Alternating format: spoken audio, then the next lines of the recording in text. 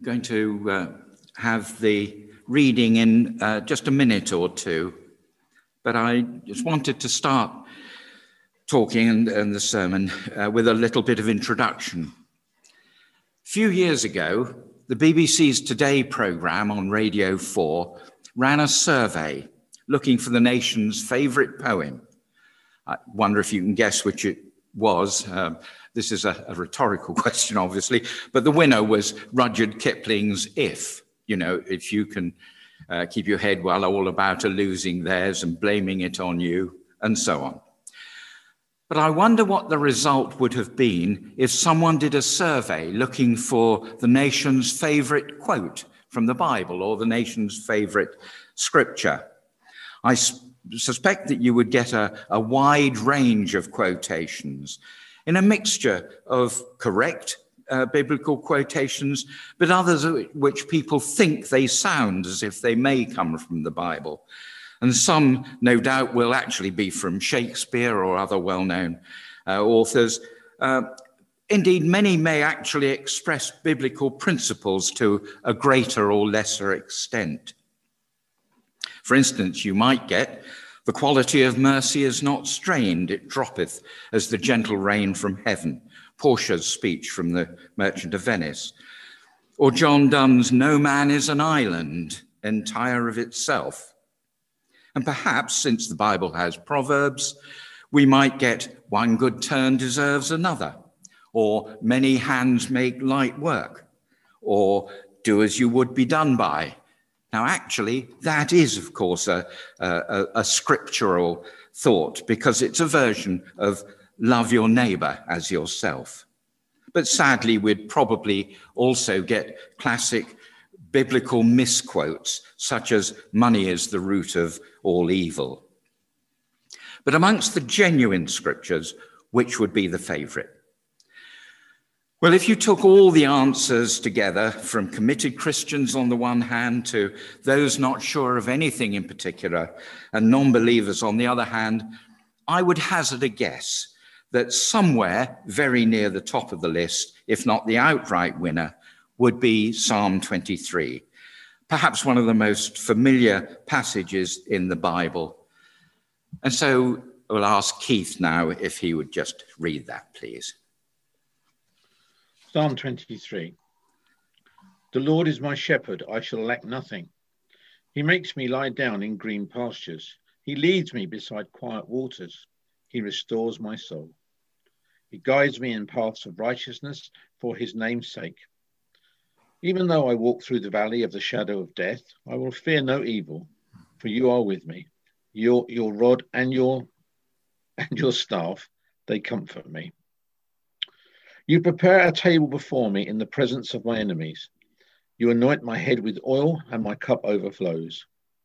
Surely goodness and love will follow me all the days of my life, and I will dwell in the house of the Lord forever. Amen. Amen. Thank you, Keith. Now, while Psalm 23 is very familiar, it is perhaps that same familiarity which can sometimes leave an overall impression of what the psalm says, but can actually hinder seeing all that there really is in it. And in particular, perhaps there tends to be a focus in people's minds on the first three, possibly four verses, the ones that you could refer to perhaps as the shepherd verses.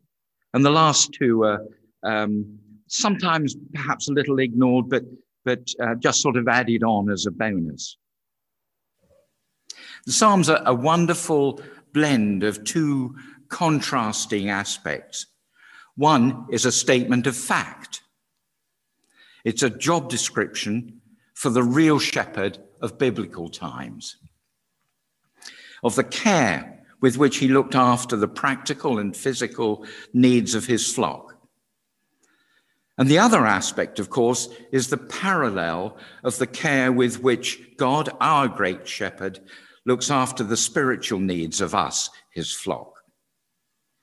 The job of the shepherd would probably have been far better understood in the days when David wrote the psalm, and the picture of God painted in the psalm would perhaps have been clearer to people then.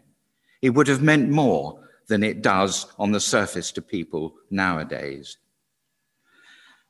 But the Good Shepherd is only one of the pictures of God in this psalm. And as well as touching very briefly on the shepherd image, it is another image of God that I want to look at briefly this morning. This is a great banqueting hall, and that's perhaps not normally the first sort of thought that comes to mind. The psalm starts off straight away with making our relationship with the Lord very personal. It doesn't say the Lord is a shepherd or the Lord is the shepherd.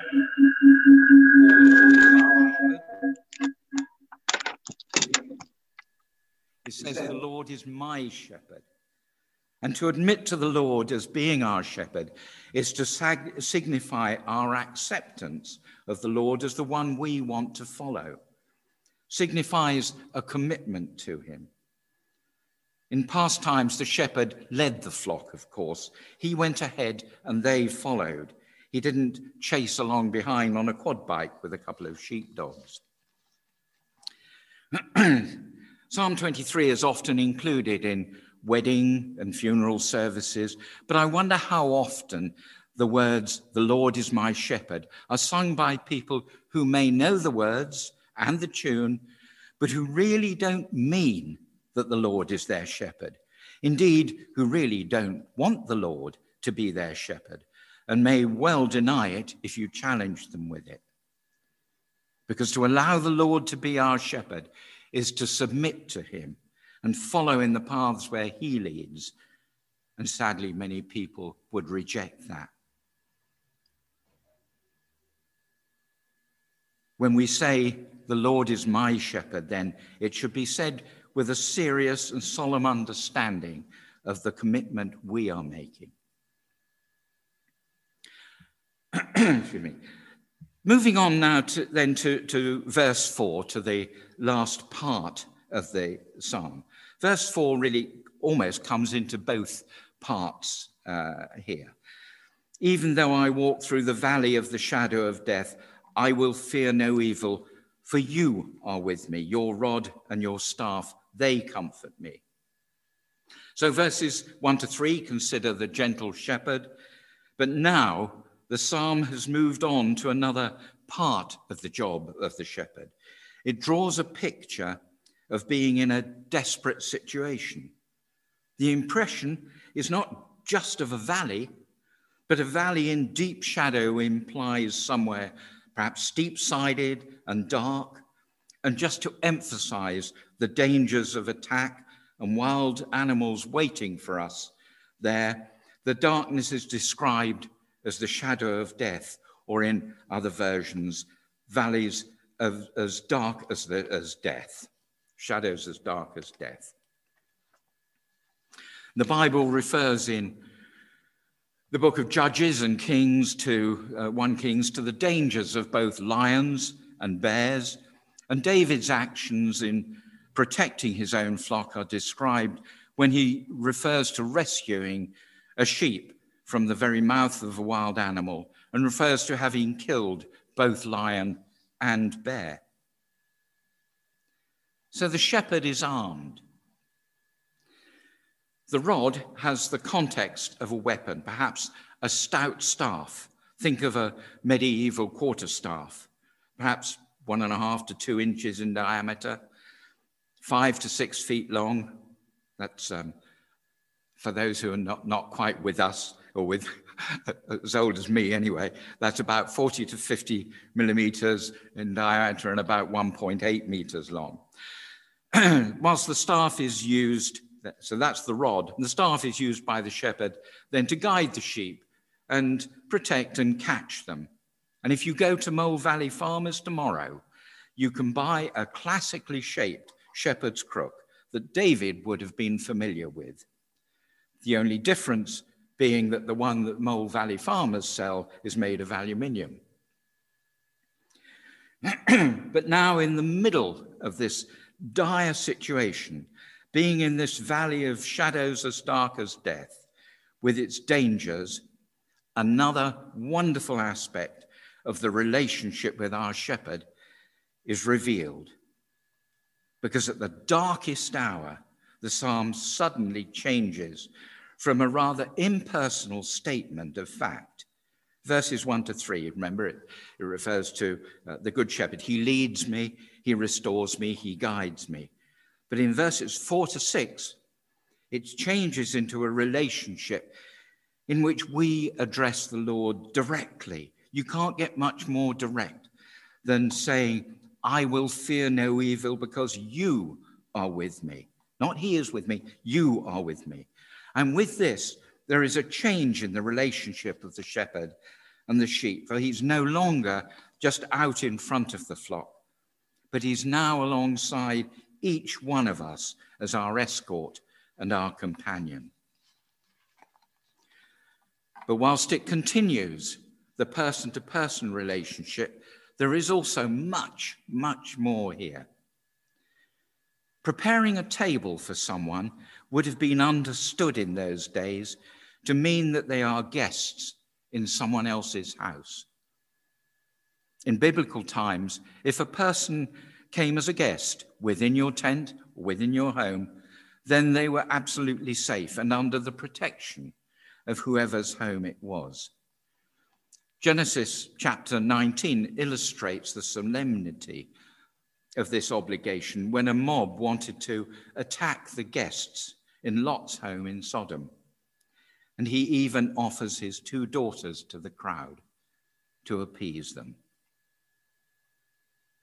So when David wrote, "You prepare a table for me in the presence of my enemies," people would have understood that this solemn duty of protection would be an essential part of what was being referred to. God's people are guests in God's house, and we are therefore under his protection. But take this a little further and see how honored we are. For who is God but the King of glory? And then the King heaps yet more honor on us. For we're not just guests under his protection, but we are highly honored guests. In the Old Testament, the references to anointing with oil refer to honoring or consecrating someone or something so that we are indeed highly honored. 1 Samuel 16 tells us that Samuel had anointed David himself with oil. As an aside, the oil used in anointing not only provided a visual demonstration of favor that the witnesses could see, but it also had many fragrant ingredients. Exodus 30 tells us that the oil included myrrh, cinnamon, and other spices in the olive oil, ingredients that were considered extremely precious. And Exodus 30 also tells us that Aaron and all the high priests were anointed with this oil. And then, in a land where water is a scarce and precious commodity, the overflowing cup is a picture of unbounded and limitless generosity, of never being spiritually thirsty. It's a picture of God's goodness and love being poured out on us and for us. Other versions, indeed the one that we just saw on the screen, use goodness and mercy as well as goodness and love. It's one thing to survive the danger, as in verse 4. It's quite something else for it to be turned into such a triumph. These really are triumphal verses, for God is demonstrating to our enemies, whoever or whatever they may be, that we are under the protection of the King and that he regards us very highly. And we have the spiritual riches of goodness and love or goodness and mercy heaped on us, not just for a moment, but they follow us all the days of our life. And then finally, in the last line of the psalm, we see that being invited to be God's guest is to be far more than an acquaintance invited for a day or even for our lives here on earth. It is to be that honored guest, to dwell in his house forever. We can only marvel and wonder at the grace of the King of Glory, that he should allow us to be his honored guests. What amazing love and boundless grace he shows us. But there is a footnote. By the very nature of the world we live in, it is impossible to say that Christians won't go physically hungry, or that no Christian will ever suffer from physical harm or persecution, or that we won't find ourselves heartbroken, deeply tempted, depressed, or distressed. Of course we do.